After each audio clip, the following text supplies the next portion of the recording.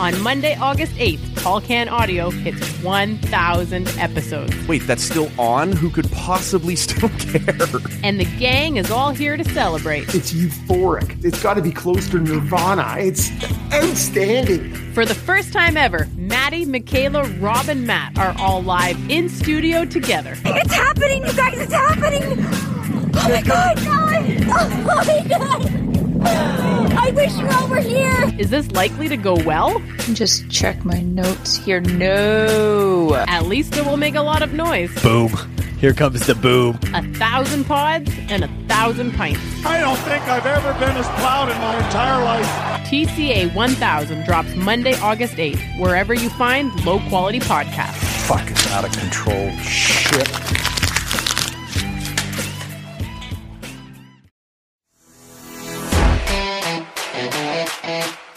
This is Tall Can Audio. We're not here to take part. We're here to take over. Nice to be back in the garden, Woo! What's happening, everybody? Welcome inside episode 788 of the Tall Can Audio podcast. My name is Matt Robinson, here with you in the TCA studios in beautiful Bytown, Canada. Got a great show for you today. A cast of thousands, or at least a cast of 3 or 4 we're going to get to in just a second. We will be joined by one of our usual co-hosts, Michaela Schreider, our CFL expert around here, so it only made sense she would be here. Certainly Chris Hoffley of the Ottawa Sports and Entertainment Group, who's been on several times here over the last year or so since the pandemic started and has made some great things happen for this podcast. So we're glad that he's back on here as well. And the reason you're all here, Paul LaPolice, head coach of the Ottawa Red Blacks.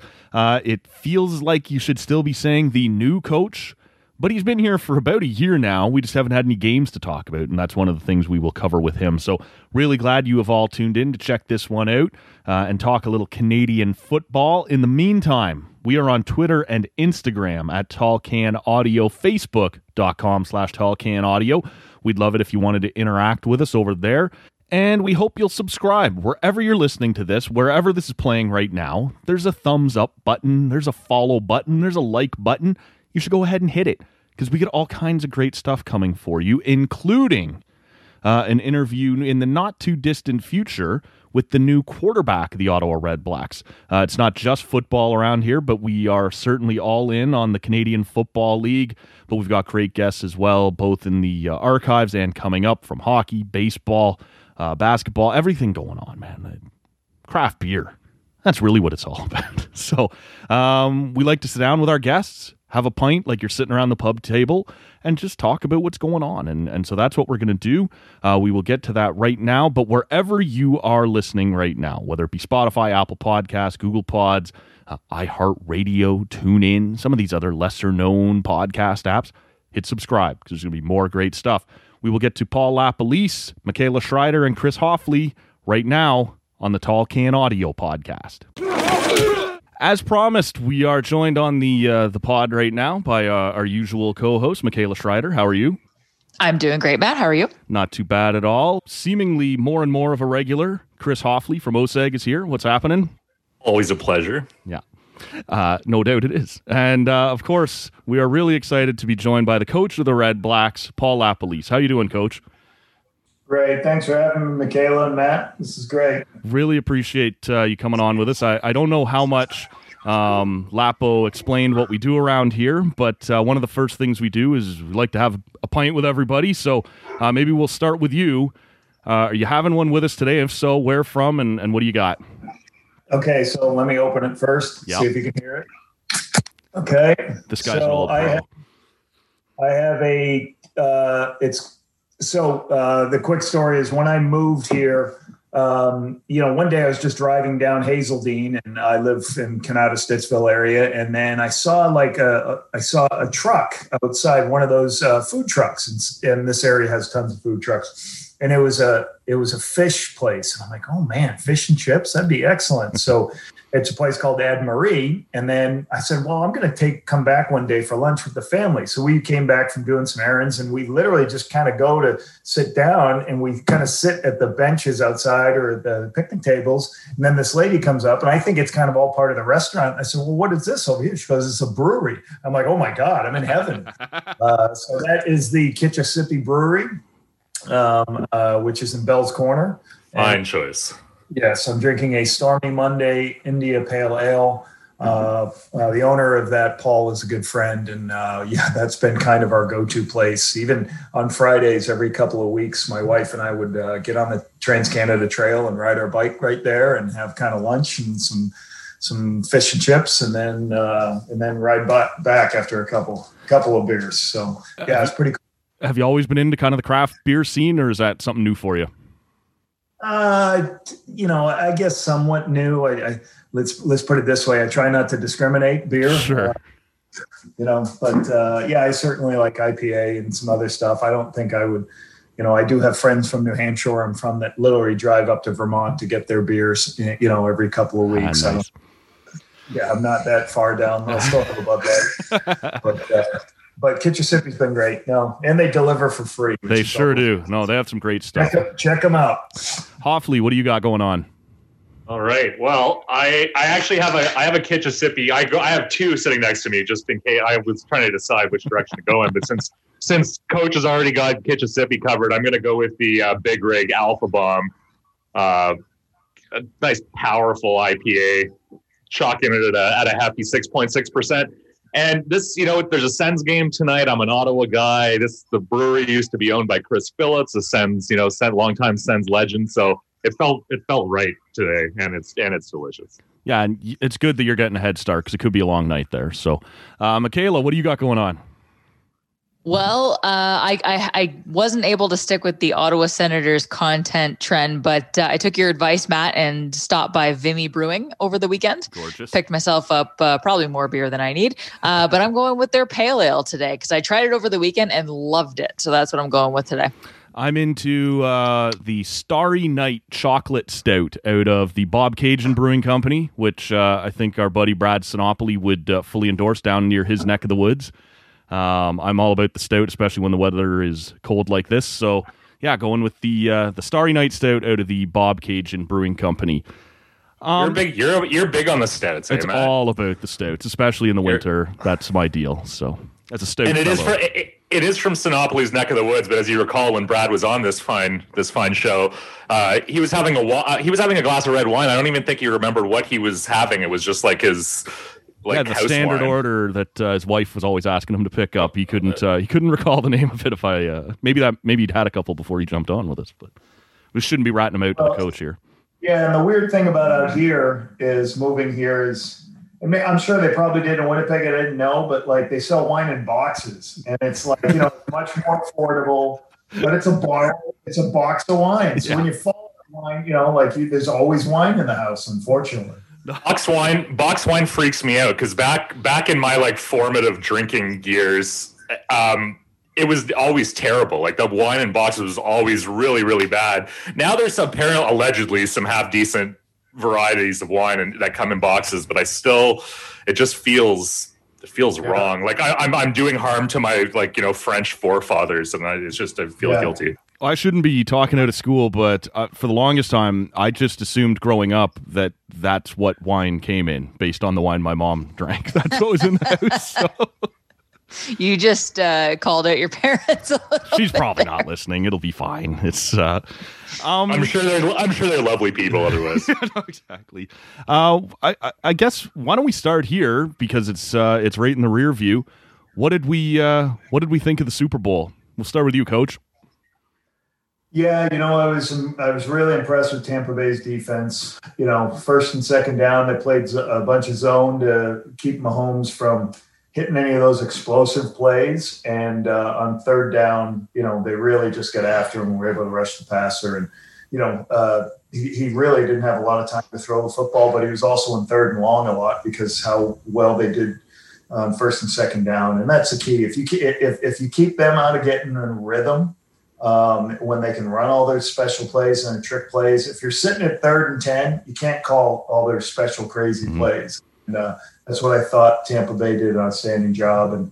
And just to be a defensive coach, it's really hard to be a defensive coach and you got Tom Brady and you got a good run game, and all of a sudden they pull a guard and a fullback trying to show a look that is totally a run, and then Gronk's blocking and then he releases on a pass. It's almost hard it's too hard to defend that stuff, and then he locates the ball. So, they just had the play action pass game going really well in a mixture of run game. And when the defense took over, it made it easy for them to keep making their plays. Michaela? Yeah, listen, I'm a New England Patriots fan, so I had a lot of mixed feelings about this season, basically from start to finish. But I came to terms with wanting the best for Tom Brady after the NFC Championship. So right at the 11th hour, sure. And I was rooting for him, and I'm happy he got another ring. And I'm definitely not going to disagree with what the coach on the podcast says, because I completely agree with the full credit to Tampa Bay's defense. Like, not only did they shut down Patrick Mahomes and KC in the Super Bowl, but they also had to get through Aaron Rodgers and Drew Brees on the way to the Super Bowl. And I was just super impressed with them, not just in this game, but on their path to the Super Bowl as well. And, it was a lot of people would say it wasn't an entertaining game. And I guess I get that from the stance of like, it wasn't very close, but I've talked about this on the podcast before. Like, when I'm cheering for a team, I don't care if it's a blowout. I'm very much happy with a blowout. And it wasn't, at least we saw, we got 2 Gronk touchdowns, it wasn't like a low scoring affair, like the last Patriots Super Bowl, which was 13-3 over LA. And I agree with people, that was a total snooze fest, but this one I thought it was pretty entertaining. And, just to touch on Gronk for a sec, like, I don't think Gronkowski gets nearly enough credit for what he does, not only in terms of the offense he produces and the yards he gains, but like the blocks he throws up, the coverage that he draws. He is an incredibly special player, and I was glad to see him used as much as he was in this game. Before I hand it to Hoff here, we should note that the Gronk is now the only person to ever hold a WWE title and a Super Bowl title inside one calendar year. So something noteworthy there. Did the Weeknd... Because he's the only person to aspire to that kind of thing. There really aren't that many of them. Did the Weeknd live up to your thoughts? No. I have a WWE trivia. Oh. Myself. So I went to high school with a WWE superstar in New Hampshire, right? In Nashua, New Hampshire, if anybody would know who that person is. In high school, so we got to be of a certain vintage here. Tread carefully there, Matt. Yeah, no, exactly. The Iron Sheik. It's going to be like, his name is, he's 1 year ahead of me in high school. Okay. His name is Levake, otherwise known as Triple H. Wow. No way. I don't That's even incredible. remember. Yeah, like our school was really big. We had, it's just 10, 11, and 12, and we had close to 3,000 people. So my grade was 9 kids. And he was a year above. I don't recall him at all in high school, and even after in college. I think he might have worked out at a gym I worked out at, but in China was from the next town over. Really? Yes. Rest in peace. That's quite the. That's my WWE connection. Those are some pretty strong connections. That's, yes. I mean, like, for context, I know who Triple H is. Yeah, hardly a wrestling fan there. So I doubt Triple H would go. I know the head coach of the Red Sox. I don't think he would say that. Well, I don't know. You got the media guy licking his lips here. Yeah, I was just going to say, Hoffman needs to be on top of this right now, finding out. Have him at kickoff or something like that. But Hoffley, what'd you think of the Super Bowl? Well, I didn't love Michaela calling out the halftime show. I'll get to the football in a second, but because I always rag on the halftime show because I always find it either they miss the mark on who they get or it's just not that interesting. Yeah, I know the last one was great, but I don't know. The Weeknd reimagining the whole thing, I thought it was pretty cool. I thought it was, creative as hell. So that, I watched it, so that was a win. No, I think I'm one of those people that really, really hopes for the entertaining, tight, hard-fought thing in the Super Bowl, and obviously it wasn't that. I'm also someone who rags on Brady a lot over the years. I can't even do that anymore because there's really just no reason to, because it's just what he's done is unbelievable. And I'm a huge Gronk guy. I was never a Pats fan, but I mean, Gronk almost looks like he's moving in slow motion when he's doing it. Like he's not. He's so big and lumbery, but he covers so much ground and he just gets everything done. Like Schreids was saying, catching, blocking, the whole thing. So, it's great. I like Patrick Mahomes a lot. So I was hoping for a lot more out of that, out of the Chiefs, but I don't know. I guess I always go into the Super Bowl with somewhat low expectations anyway. So it was fun. It was cool to have such a big game on that stage in the year that we've had. Yeah. So I think that was a big win, just despite seeing all the people partying it up in Florida afterwards. So that overall, I think it was great. I think people needed that experience to sit and be able to watch a traditional Super Bowl in a non-traditional year. Coach, I wonder, are you still truly able to sit down and watch a game like this that, while you have no attachment to it? Like, can you watch football as a fan, or is there some part of you that's always going, oh, I wouldn't have made that call, or, oh, they're in trouble here? Like, can you truly sit back and enjoy a game, or are you always kind of dissecting it? I guess in my world, that is enjoying a game. Yeah, but, fair enough, yeah. I guess the hard part for me, and this would be the first year so the previous 4 years, the Patriots been in the Super Bowl most of those years. I'm from New Hampshire. I actually grew up a Jets fan. So it's interesting, Michaela, that you're a Patriots fan too. Uh-oh. I started out a Jets fan back in the Richard Todd, Wesley Walker, Al Toon days, Ken O'Brien, Freeman McNeil. Then I eventually gave up and went to the Patriots. So the last couple of years, I've had a Super Bowl Sunday do your job party.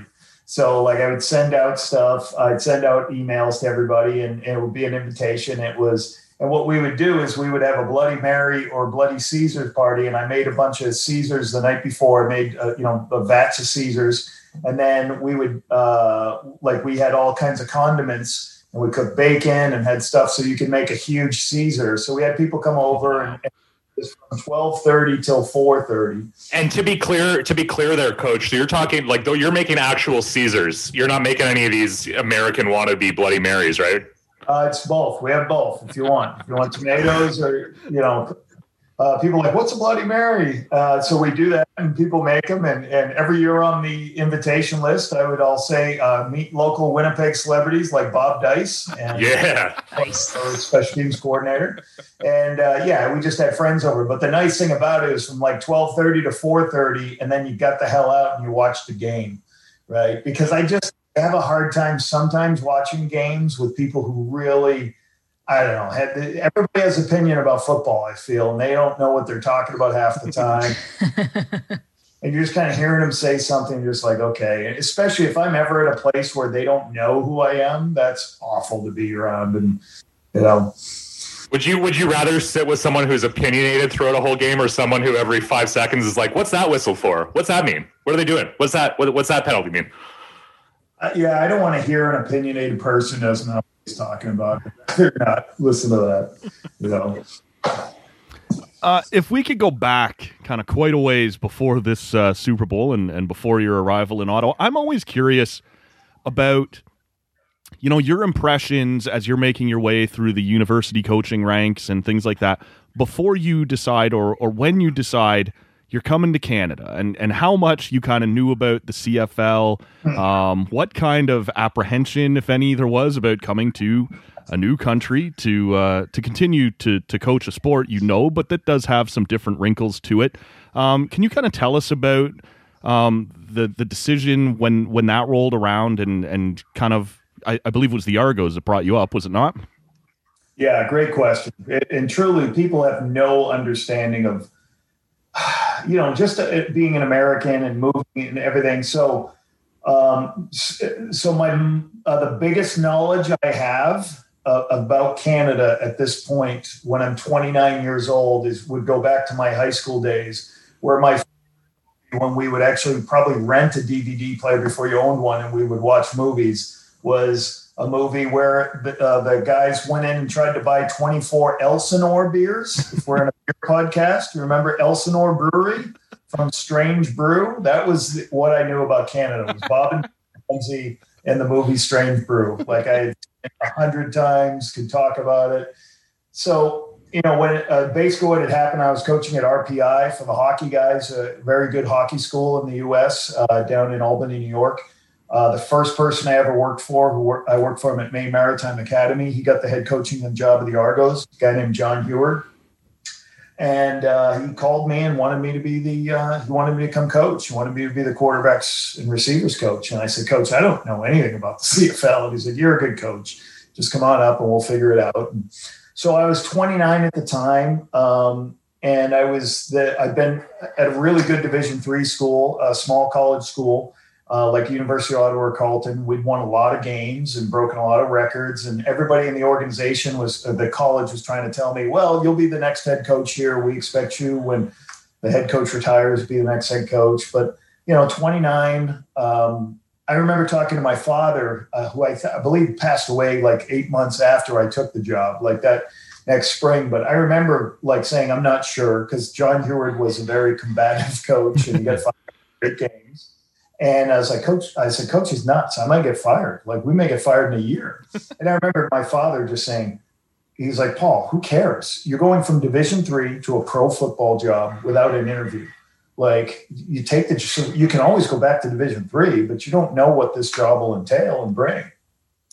So, then I said, let's go. So, certainly when you have a family and all those things, you don't have a lot. I took my Honda Accord and I think I rented a U-Haul, and, everything in my car fit in my car in a small U-Haul piece, and took it over and went over the border. And that was the year 2000. So the apprehension was, just the unknown. And, back in those days, I thought the people in Toronto spoke French, right? You just have, Americans are so ignorant about Canada, right? When I talk to my friends, well, what do you eat up there? Do you have Burger King in there and Pizza Hut?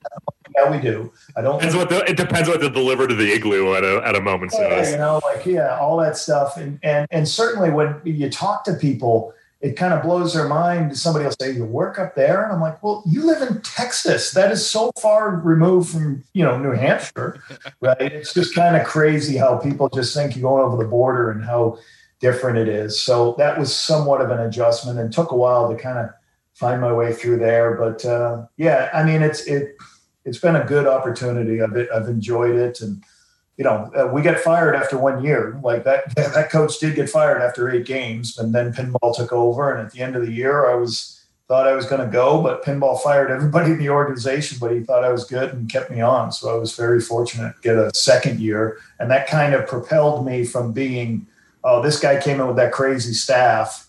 And the second year propelled me to more opportunities. I think this guy's probably pretty good, and let's give him more opportunities. So, Coach, I think I remember asking you this question about a year ago when you had first signed in Ottawa and you moved up here, and there was a lot of excitement throughout the city about having you join the organization. And, I asked you, what are your thoughts heading into the season? Are you ready to join the Ottawa Red Blacks, all that stuff? And then 2020 happened and there was no season. So take me through what the last year has been like for you. You move to a different city, you join a different organization, there's all this excitement, and then the season doesn't happen. How are you able to kind of maintain, I guess, a level of preparedness for what's to come? Yeah, that too. Yeah. Mississippi Brewery helps.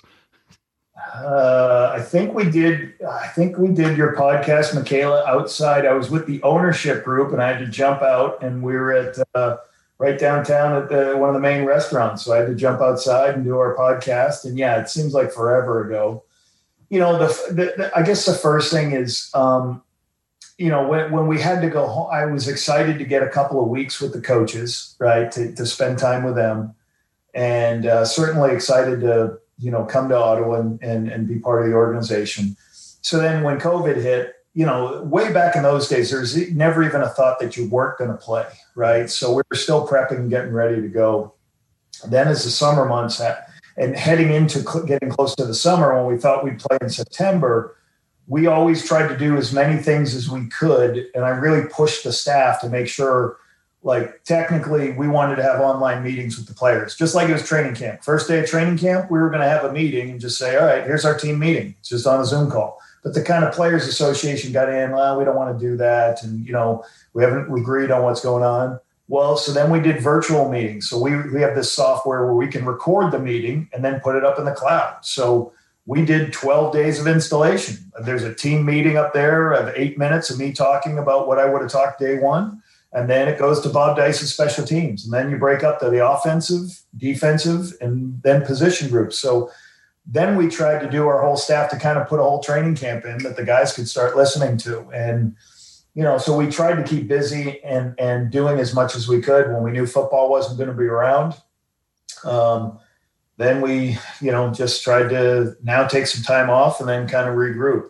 Now, let me backtrack. Within that, I moved on May 20th to Ottawa. So I moved right in the middle of the pandemic. We weren't sure what to do, but we had bought a house out here that had a pool, had a big backyard, and we figured if we're going to be in a pandemic, we may as well get out there so we can unpack, get organized, get the kids outside, get them in the pool. And that has been actually an outstanding thing. When we knew we didn't have football, I've been able to actually, normally if this would have happened in football, we would have showed up. There would have been boxes everywhere. I wouldn't even seen the kids and the family. They would have moved out and I would have just been working. So to actually be part of that and help the transition, because the transition is hard. I've got a 13-year-old, a 10-year-old, and a 7-year-old, and just try to help them through that. And we're able to go do a bunch of things. You would never have that opportunity. We're able to do as many things around the house, whether it be painting and fixing stuff up around the house. We've been able to do that. So that's been outstanding. And the other thing I think we've done a good job is, some staffs I've talked to just haven't met and they just kind of stopped doing stuff. They said, we're all ready. Well, we've tried to meet with our coaches, not every day, but as much as, right now we're going 3 days a week and a couple hours a day just to get our culture, to put our culture in, to make sure everybody knows this is how we operate on 2nd and 15. This is what I want done when we're at the -2 yard line and it's 2nd and 10. Like all this situational and all our culture, how we go about doing our business, we've been able to do for about a year and review and go over. So that makes me confident and feel good about that situation. And I certainly love our staff. And so I guess that's what's been keeping us busy. But I do believe I hope this is my last move for a long time. And I told my wife this couldn't have been a better move because we're able to spend time with the family and everything, Michaela. And he's Paul's instilling some really good habits in his kids while he's had them at home. And one of my favorite stories so far from this year. I love this story, Hoff.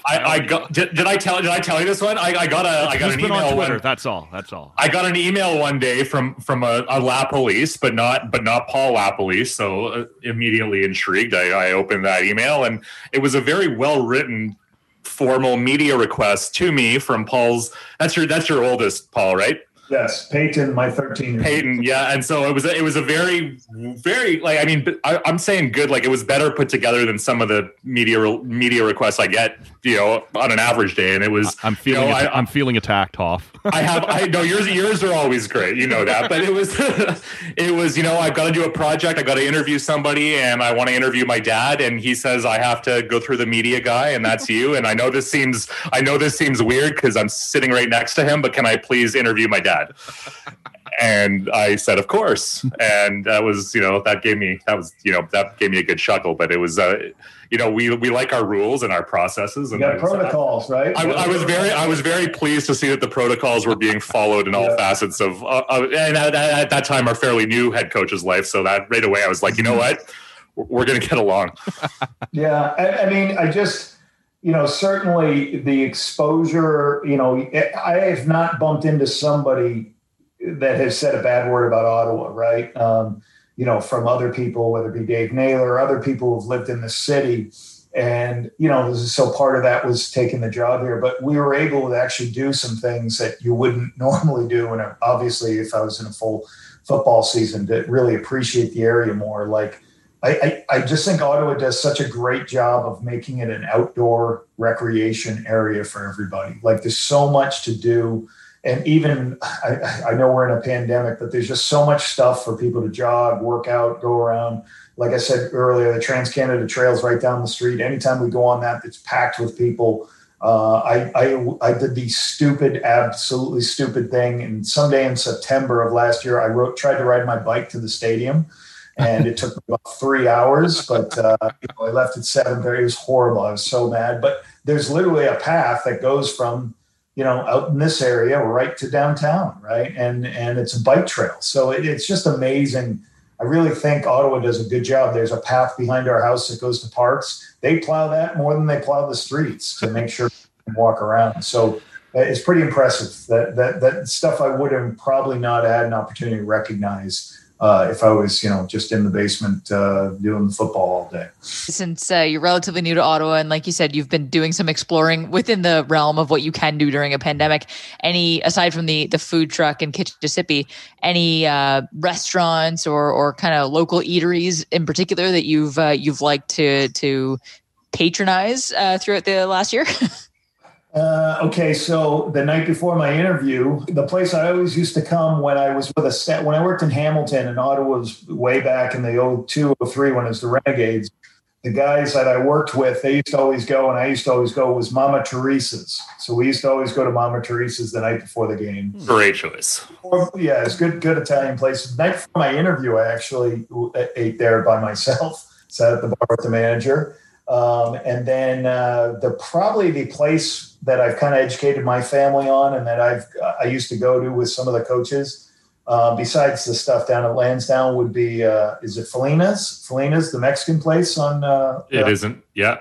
Yeah. So that's a good place. They're good people. They're Red Blacks fans. So that's probably it for us from a restaurant standpoint. You just haven't been to many. Felina's is a glebe institution. It's been around for as long as I've been alive. I'm pretty sure it's always been in the glebe. It's a great spot, and they're doing takeout and all that right now too. It's a great spot to get some fajitas or some burritos or good food.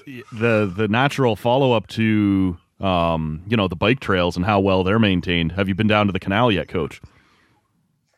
No, we haven't gone. I don't even know if we're allowed yet, like being out of areas. It's kind of weirdly gray. Yeah, my kids have not gone there. I've gone over to Quebec before all this happened. Don Smith's Ottawa alumni, former player, center. We've been up to his house. He and I worked together years ago. I've been over to Jock Climby's house over in Elmer. We did, is it White Lake? I think I went to White Lake. I think we rented a boat and went to White Lake one week. Yeah, we've tried to do different things. We've done the bike trails to take you. You can take a bike trail through Canada. It takes you right up to the water. We did that a couple months back.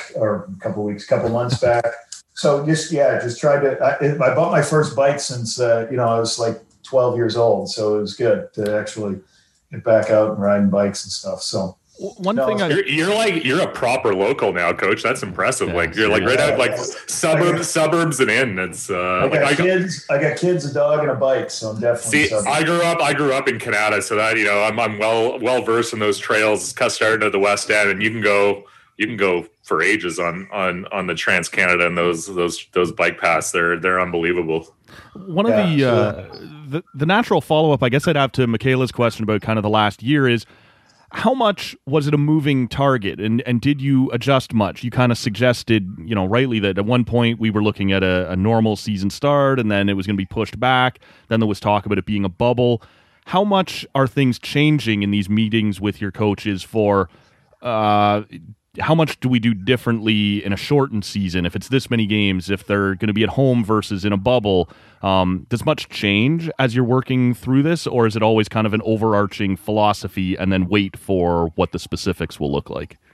Yeah, I guess I would say you have to do all your prep work, and then I'm always comfortable, changing 20% and redoing 100%. So you always try to do all this stuff. And like I said, the big changes for us was we were prepped and ready to go. We had all the stuff we wanted to teach in a regular training camp. Well, then when they said we're not having a regular training camp, all right, let's put it up online, and we'd still have the meeting ourselves, record it, let the players listen to it. Well, then the player, originally we were going to have meetings. We're going to say, all right, the first team meeting, let's have all the guys. And then when the players said they didn't, PA didn't want that done, then we had to adapt and, all right, let's do online, let's record them and put them up to them. They can watch them. Right. And then when they said, we're not sure how many games we're going to play. So then we had to look at our installation. Like, what are we going to install? What are we going to throw out? How many days?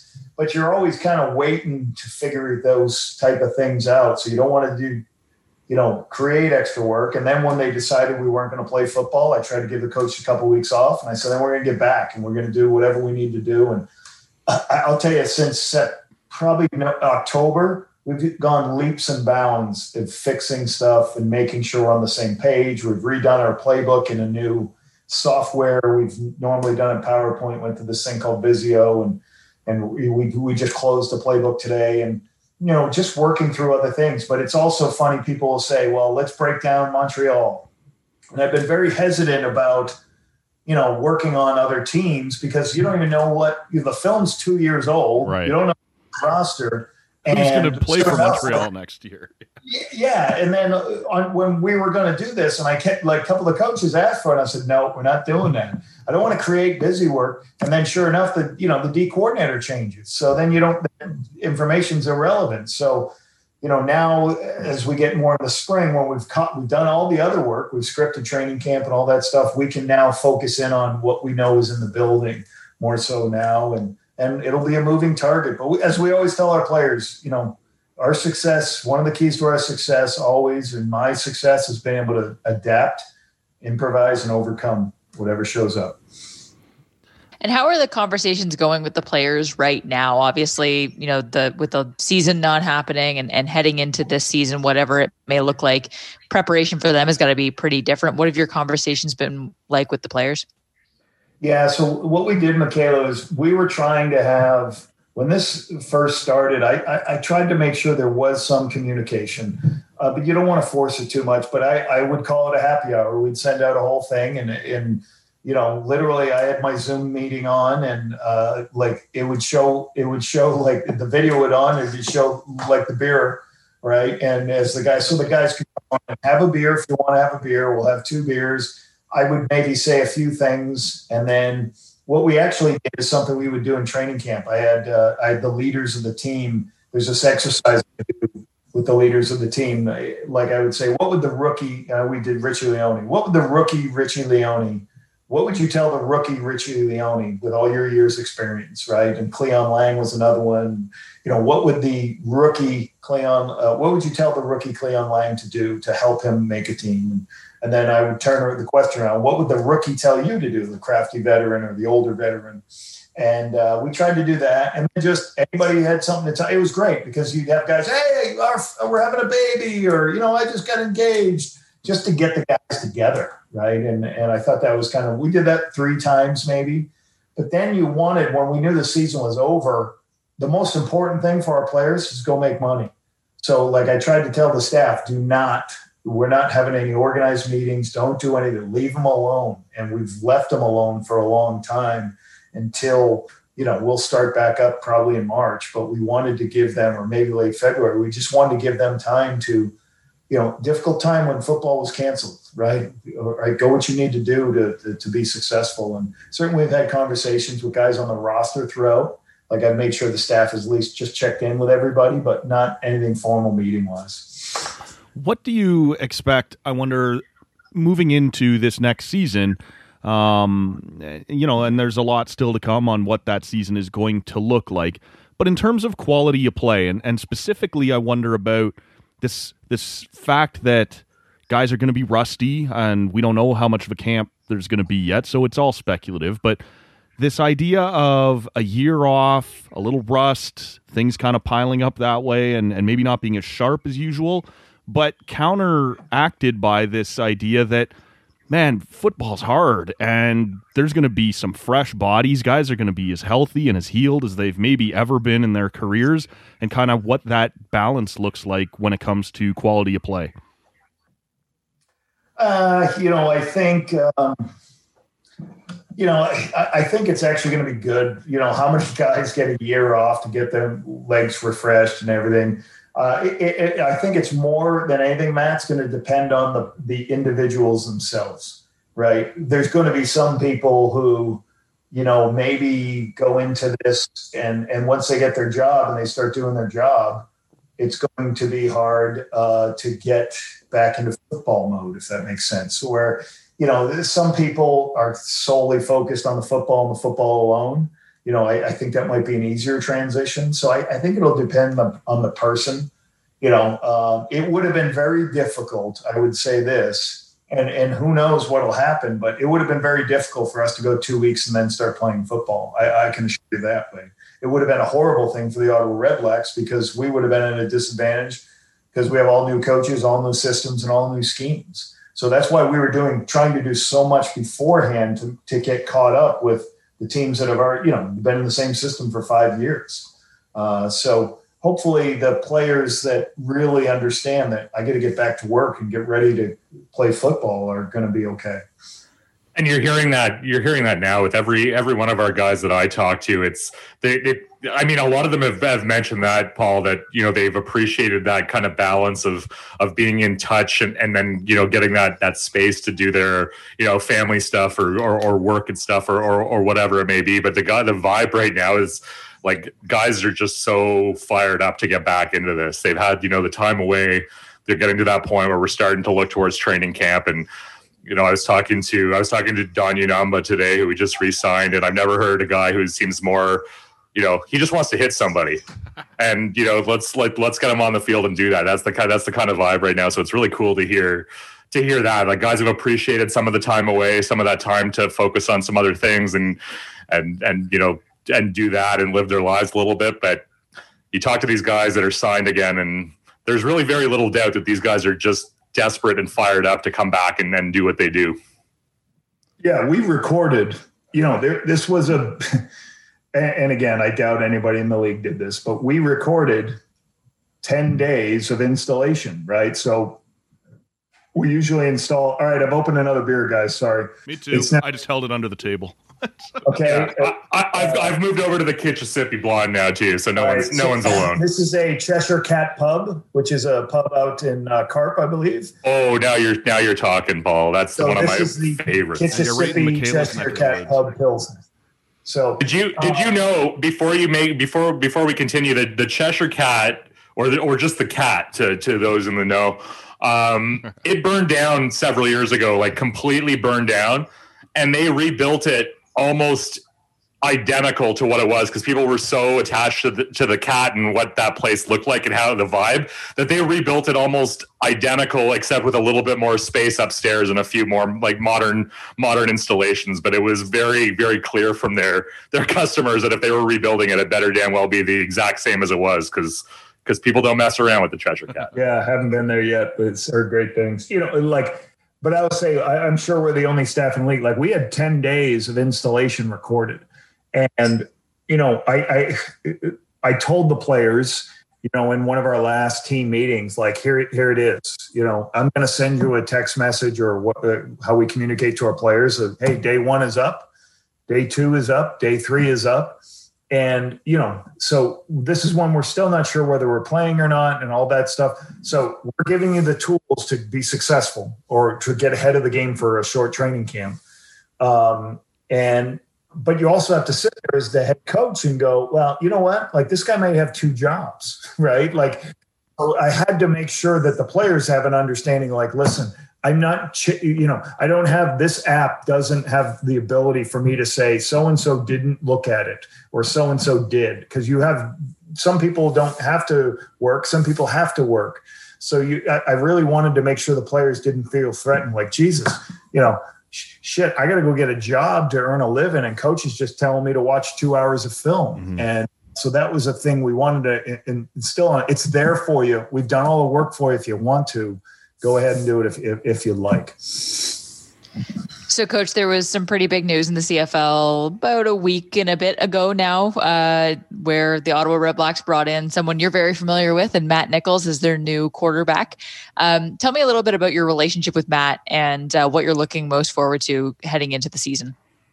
Yeah, certainly Matt is from a football standpoint, he's probably one of the smartest quarterbacks I've coached in my 20 years. He's very, from a leadership standpoint, I can't tell you how many players on our team here, and the Winnipeg team that I previously worked, reached out to me when Matt was signed. And there's so many guys, I can't wait to play with the guy and this or that. And, he's a really good leader that players respond and get behind. And certainly the body of work, he's won a lot of football games, right? In 2016, he took over and I think the Bombers won 9 straight games with him at the helm. He had 8 games without throwing an interception. 2017, he's got, almost 5,000 yards, second in I think he's first or second in the league in touchdowns scored. All right. And, one of certainly the top 2 quarterbacks in the league.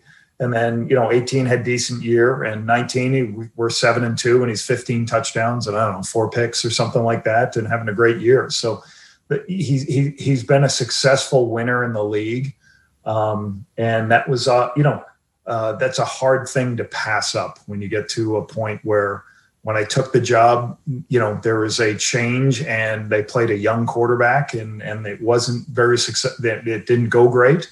And we felt that would be something that could instantaneously, get you in the right position. And just from the fact that his body of work, and then on top of that, he's been within our system. He knows our stuff inside and out. He can be a coach on the field. He'll hit the ground running if we have to play shorter season, if we have to play less practices. Bottom line, he's, you certainly have a guy who's played a lot of good football games. I loved my time with Nick Arbuckle, character guy. And, it's just, somebody mentioned to me, he's like, I would have loved to see you try to develop Nick Arbuckle. Somebody kind of reached out to me and said that to me, and like to see what you did trying to develop Nick.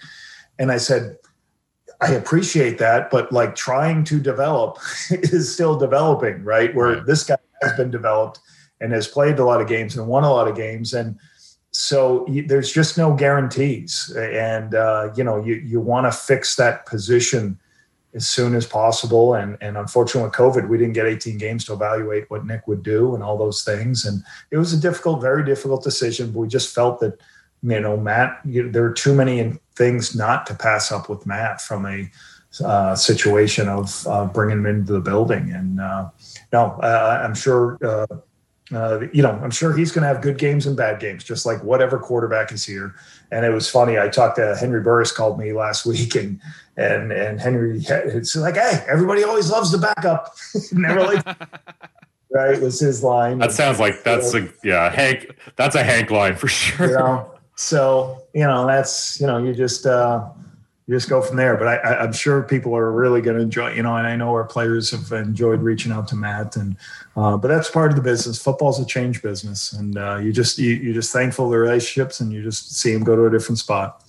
And to that point, from my end in what I do, I mean, it's, you see so much, and that's where I get my, I try to avoid getting my backup online. But when it's not a popularity contest, it's not a thing about liking one guy versus the other. Nick Arbuckle's a tremendous person. Hell, I adopted his dog. It was, he's just, he's a really, really good guy, a good player, and we enjoyed having him here again.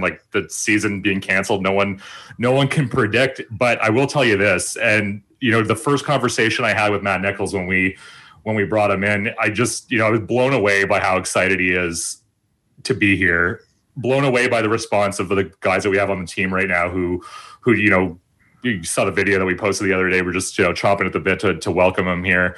And he's just one of those guys that gets it. I'm never going to be the guy that evaluates any of the football aspects. That's not my job. But from a public facing, perspective, a guy like Matt Nichols, he just gets every part of being a starting quarterback and being kind of the focus in the CFL. And it's a tough gig. It's like being a goalie in hockey. I wouldn't want to have that job. But when you have a guy like a veteran like Matt that comes in and just gets every part of it. He can go out and play, but he also knows everything that surrounds the job without getting too rattled or too worried about it is a treat for me. And I,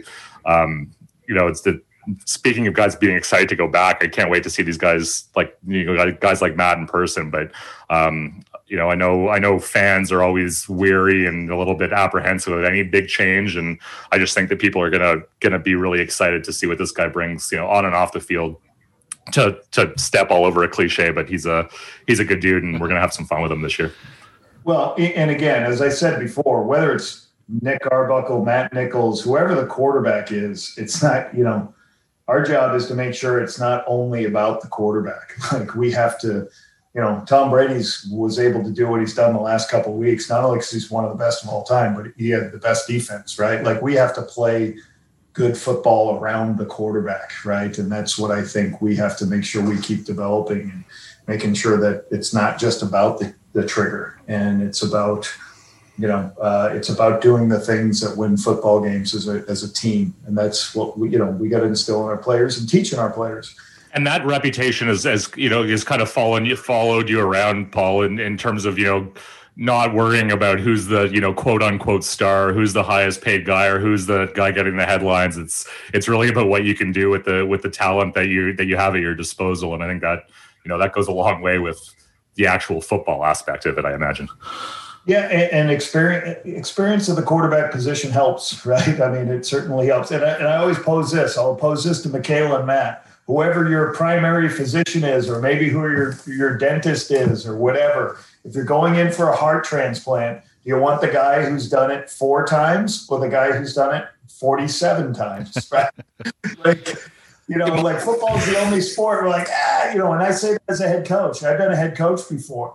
And I'm way better of a head coach now, my second time around, than my first. But what happens is people just see they just want to create the warts on the person who's done it before, not the positives. So they just see this unknown of somebody and like, oh yeah, make that guy a head coach, where the experienced guy is like, yeah, I've done that. No, I wouldn't do that again. And this is how I'm going to handle this. And so, I always say that, like, you never want to go to the doctor to do a heart procedure and it's his first time out. Right. You're going to go, the guy is the most experienced, done this many times. It's so funny, Coach, that you say that. This podcast is being released on the 10-year anniversary of me having a kidney transplant. And I can remember specifically, being when I met my surgeon, it was a guy who was literally on the verge of retirement and had been called back in because someone else had left. And I was so pumped about that. I want the guy who flew in the war, not the new pilot, right? Like, and when they said that guy, did you make sure he hadn't retired because of like Parkinson's or something first? Like, you want to look at the steady hands, right? Before they wheeled me into the operating room, he came out to talk to me and he goes, "It's a really good looking kidney. You're going to be great." And I can remember going, that's such a weird thing to say, but if you're in that business, you've probably seen 1,000 kidneys and go, yeah, this is a good looking one, right? So it depends what business you're in, right? So whether you're the quarterback, whether you're the head coach, whether you're, experienced, Matt, especially at some of those certain situations, especially the quarterback position, the head coaching position, again, I've been through a Grey Cup week prep, right? I've been through it as an assistant, but being as a head coach is totally different, right? So, I think there's a lot of positives to experience. People at times don't want to believe that. They just want the fresh, newest thing. And I think sometimes that's, it's very much overlooked, You mentioned earlier, Coach, your time when you first came into the league with the Argos, and I'll be honest with you, one of the guys who got me the most interested in the CFL when I was a kid was Pinball, and that was still as a player, but he was just such a likable guy, right? He's always smiling, he's a great talker, all these things. I grew up in the GTA and cheering for the Argos at the time, and you said, you kind of expected that you might be let go after that first season, but he liked what he saw and kept you around. What is it about Pinball? Like, he can't be that nice up close and in person. Like, is he always that guy that you see in the media? Like, is he as great as he comes off? Because, man, whether he was coaching or playing, or now I know he does some speaking, all these sorts of things. There was a time where we all thought that guy could run for mayor of Toronto if he wanted to, and would probably have a pretty good shot at it. What was it like to work with Pinball? He was awesome. He's first of all, he's genuine. Yeah, like he's pretty much that way every day. He doesn't have a down day. He's always positive. And, like he knew his strengths. Like one of the weirdest things I've ever been involved in and is, I was the running backs and quarterbacks coach, mm-hmm. right? And I think the receiver coach got fired by week 2. So then I'm coaching all 3. And it was very tumultuous. We won like 2 games. And it was a miserable situation. Nobody wanted to be in the building, right? And then when they fired Coach Eward, I literally went home. I went back to the upstate New York for a weekend. I didn't even know what was going to happen.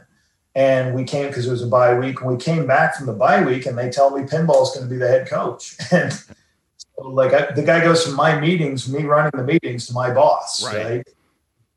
But I'll tell you, they announced him. We had a press conference. We announced him in one trailer. We had 2 trailers at the time. And then we went in and we brought Pinball into the meeting with all the players. I believe that we had a players meeting the same day. And I'm telling you, we opened that door and it was like a rock star. Our players flipped out. They were so excited and happy for him, who he is and everything. But that's kind of what our team needed. And then he didn't, we traded for Kerwin Bell, and he said, let's run a CFL offense. Paul, you get with Kerwin. Kerwin can run it. He just kind of gave you big parameters, and then he was a cheerleader, if that made sense, right? And I never forgot, I remember the first couple of weeks of the season before, when we were still under with John Heward and everything, who, you're running team before the game, right? And it's I'm in the Sky Dome. I'm a 29-year-old kid playing games in the Sky Dome, which is an impressive building. And I'm where's our starting tailback? What? It's, this is not what you do right before the game. You're where's the starting tailback? And I look, and he's signing autographs. Right? He's off the field, taking pictures with kids, no helmet on. And you're what the heck, my God? That's Pinball is, right? There's something about Pinball that's they always used to say about Bill Clinton back when he started doing his speaking engagements and he was getting paid $1 million a pop. They always said that Clinton had this ability to speak to a crowd of thousands of people and make everybody feel like they're talking to you. That's kind of what Pinball does. And I was at a CFL thing a couple years ago where he was the breakfast keynote speaker. It was 7:00 in the morning, and that energy. And he was jumping around and talking. And then at one point he jumped on the chair, the empty chair at my table right in front of me. And whatever he was saying, he looks at me and goes, "You know what I'm talking about, Chris?" And I'm going, "Holy shit! How does he know my name? I'm wearing a huge name. I'm wearing a huge name tag." But it was just his ability to do that. And then we talked for a few minutes, just one-on-one afterwards in the hallway, and the energy didn't change. From his keynote address where he's hopping around everywhere to just having a chat. He's I don't know. He's not even human. He's just a presence that's he was so positive. He was always consistently positive. He was great, and he let you coach. He let you do your job. He's notoriously late for everything. He's never on time for everything. But he always had a moment. We had that. This is a crazy year. Was named the head coach, but Steph Potasic, the head coach of McMaster, was our receiver. He retired to go to teachers college, so we didn't have enough receivers on the roster. So Pinball literally played as the head coach, and we had to have a head coach. And then, they wanted the fans to have him play again. So he became the head coach for 3 games. The first game he played as the head coach, and then a couple of games later he was the head coach, and then he came back to play a home game. Pinball's final run, if you remember. And so they sold out the Sky Dome. We played a difficult game, and I think we lost in the last second to Sask. And then after at Joe Badali's, which was the restaurant everybody went to, they had a private party, right, where the coaches and staff went, and of course people snuck in and everything. And I remember being there, and I was going to say goodnight to him at the end of the game, or at the end of the evening. And there literally was 70 people in line, and he had all his family up. And, he kind of cut out a line to come over to see me and my girlfriend at the time and speak to us. And he said, "You did a great job tonight." I'm like, "Pinball, go be with finish." And he still had people left. And he's like, "I'm almost finished." Right. And then he was going to sit with his family. But since the minute he walked in, the 70 people in line, he was going to take care of them first. So I'll never forget that about him. And he was just really good at creating a culture of enjoying the process of the daily grind. He was smart football. He had a good understanding of situational football too. I always thought he did that well. And no, he was a joy to work with, man. It always seems the way he speaks. Sorry, Matt. The way he speaks is also ridiculous. I don't know if you guys have seen some of the press releases the Argos put out with when Pinball's quoted. It's like reading poetry. Yeah. Like a lot of in PR, a lot of the times you get a quote. Maybe I'll write the quote a little bit, and we'll bat it around to whoever we're writing it for. But you can tell Pinball, those quotes are coming from him because it's poetry. It's hilarious to read. Well, and you've been in the room with him, obviously, Coach, a million times. It just felt to me like at that time, from a distance, like he knew what he didn't know, right? Like he was being brought in as the figurehead or as something to appease the fans, and then he would defer to his actual coaches until he kind of got his feet underneath him. Yeah, he did a great job of that. I always thought he did an excellent job of that and knew when to interject and what he needed to do and what things he needed to fix. And I thought he handled that very well. Michaela? Yeah, one final question for me, Coach. I love the stories of that you tell of the people you've worked with in years past. Who are some of the other people who have made an influence on you in terms of the style of coaching that you perpetuate today? I guess you take from everybody, whether it's the small college guys I worked with or whatever. But as more people know from the CFL, I worked with Dave Ritchie for 2 years, and Dave Ritchie Dave Ritchie would have never known anything we did offensively. Like my interview with Dave Ritchie was like 4 questions, offered me the job. And I was a 31-year-old kid at the time, and we were fortunate enough to be very successful those years. But, he was what I loved about Dave is the players loved him because you knew he could get tough on him, but he also cared about him. I think the players understood he cared about him a lot. And he also always built a culture of, I remember one time we had a player who, we had some players stay out on a day 2, closer to the end of the week, and they got something happened and there was a fight and a player got hurt and had to miss games. And Coach ripped the entire team, and I thought he was going to rip them for being out. No, he ripped them because you let 2 of our guys, you had a bunch of us together, and then you left those guys unprotected, just 2 of them. You should all have been there and kicked the crap out of all those guys. And, that he, promoted team. I always thought, now it's a little when he's a grandfather age to me at 32 years old. So I always, I'll never forget that. I was fortunate enough to work with, when Kent Austin was a head coach. I thought Kent really brought a belief that we're going to win each week, right? I thought his X's and O's. I learned a lot from some of the fundamentals of football in the CFL and using motion and movements and how to read things as a quarterback. I took greatly from him. But I felt like with Kent Austin, every week you knew the players believe that the game plan is going to win, right? And I think we've done that wherever I've been since. And Ken Miller was excellent. Ken Miller was the guy, was another grandfather figure to the players, but he let you coach, man. He believed in you, he believed in your coaches, and he let you coach. I remember there was one time that we had a bad week and somebody was complaining about what we were doing in the organization and wanted to say, well, you should help out on Paul. You should tell Paul to do more of this or that. And it was like one bad game. And they're like, you should be involved more in this and what Paul's doing. And then, he what does he do? He goes, he tells me this. And then he's like, I'm going home early. See you later.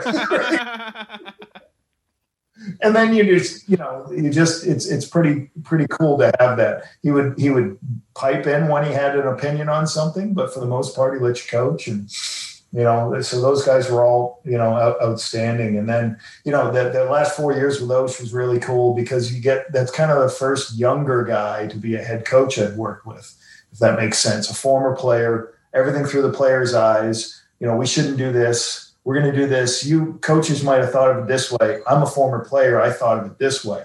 I want us to do. And that kind of was excellent for me to have 4 years of that to kind of bridge from the coach's standpoint to the former players' head coach's standpoint. So, yeah, I've really enjoyed those times. And it was great because Osh and I would be like, I can't tell you how many times him and I just talking about situations, whether it be team situations, how to finish a game, how to do whatever. The situation happens with a player. It was fortunate to have Richie Hall, myself, and Mike on that staff. Guys have all been head coaches, and to be able to just kind of sit around in a room and talk about those situations were awesome for me. So, yeah, I've enjoyed all those experiences. They've been good. Hopefully they've enjoyed working with me too. We'll see. This has been awesome, Coach. Really appreciate you making so much time for us, and hopefully down the road when it's safe to do so, we can get you in studio for one of these. We'll have a pint together. All right. Well, I've got a call at 9:00. So if Hoffley gets a bunch of calls that I've been swearing on a meeting that says I'm going to blame you guys. Hey, listen, I usually make me drink, and then I usually swear more than this on this podcast. So I think we've been good. I think we've been good tonight. But like seriously, I've only, Paul and I have only had a chance to hang out, work-wise a couple times in person before this pandemic. So like hearing this, I just get more excited. I want to see this whole group back in the stadium soon because we've got a bunch of new coaches that are just tremendous people and professionals and a roster that's getting filled out very nicely and just a lot to be excited about. So let's get at it. It's time to play football for sure. We need to see that. So. This has been awesome. So to Paul Lapalisse and Chris Hoffley, thank you guys both so much for doing this. We really appreciate it. Hey guys, yeah, thank you. Thanks, guys. Always a pleasure. Thanks, guys. Oh, that was awesome. Can't thank Paul Lapalisse enough for making a little time for us. Again, thank you to Chris Hoffley for hooking that all up. If you missed it off the top, if you haven't done so yet, wherever you're listening, hope you will subscribe to this. Apple Podcasts, Spotify, Google Pods, iHeartRadio, wherever you're listening right now, wherever you are hearing my sweet baritone voice. I'm just messing with wherever you're hearing my annoying voice, whatever you want to call it. Hope you'll subscribe. Check it out. There's a thumbs up button. There's a like button. There's a follow button. Whatever it looks like on your app, hit it because we got tons more great stuff coming for you. Thank you, as always, to Michaela Schreider for co-hosting the pod. She will be back on Friday morning for her usual slot here on Tall Can Audio. And, of course, thank you to Chris Hoffley for hooking that up. And to the coach, Paul Lapalisse, making some time for us, having a pint or two, and just talking about, what it's been like for him, moving through the system here, talking a little Canadian football. He was fantastic, and we appreciate him giving us so much of his time. Stay tuned. Lots more great stuff to come on the podcast. We are on Twitter and Instagram at Tall Can Audio, Facebook.com/Tall Can Audio. You can give us a follow there. Until next time, my name is Matt Robinson, and we will see you all down the road. Did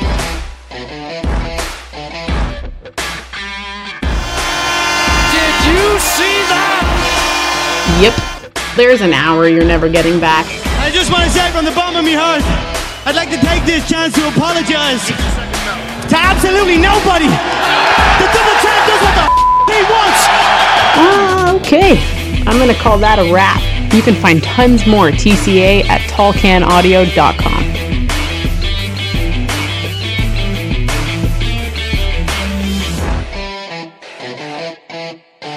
Ba-dum-bum.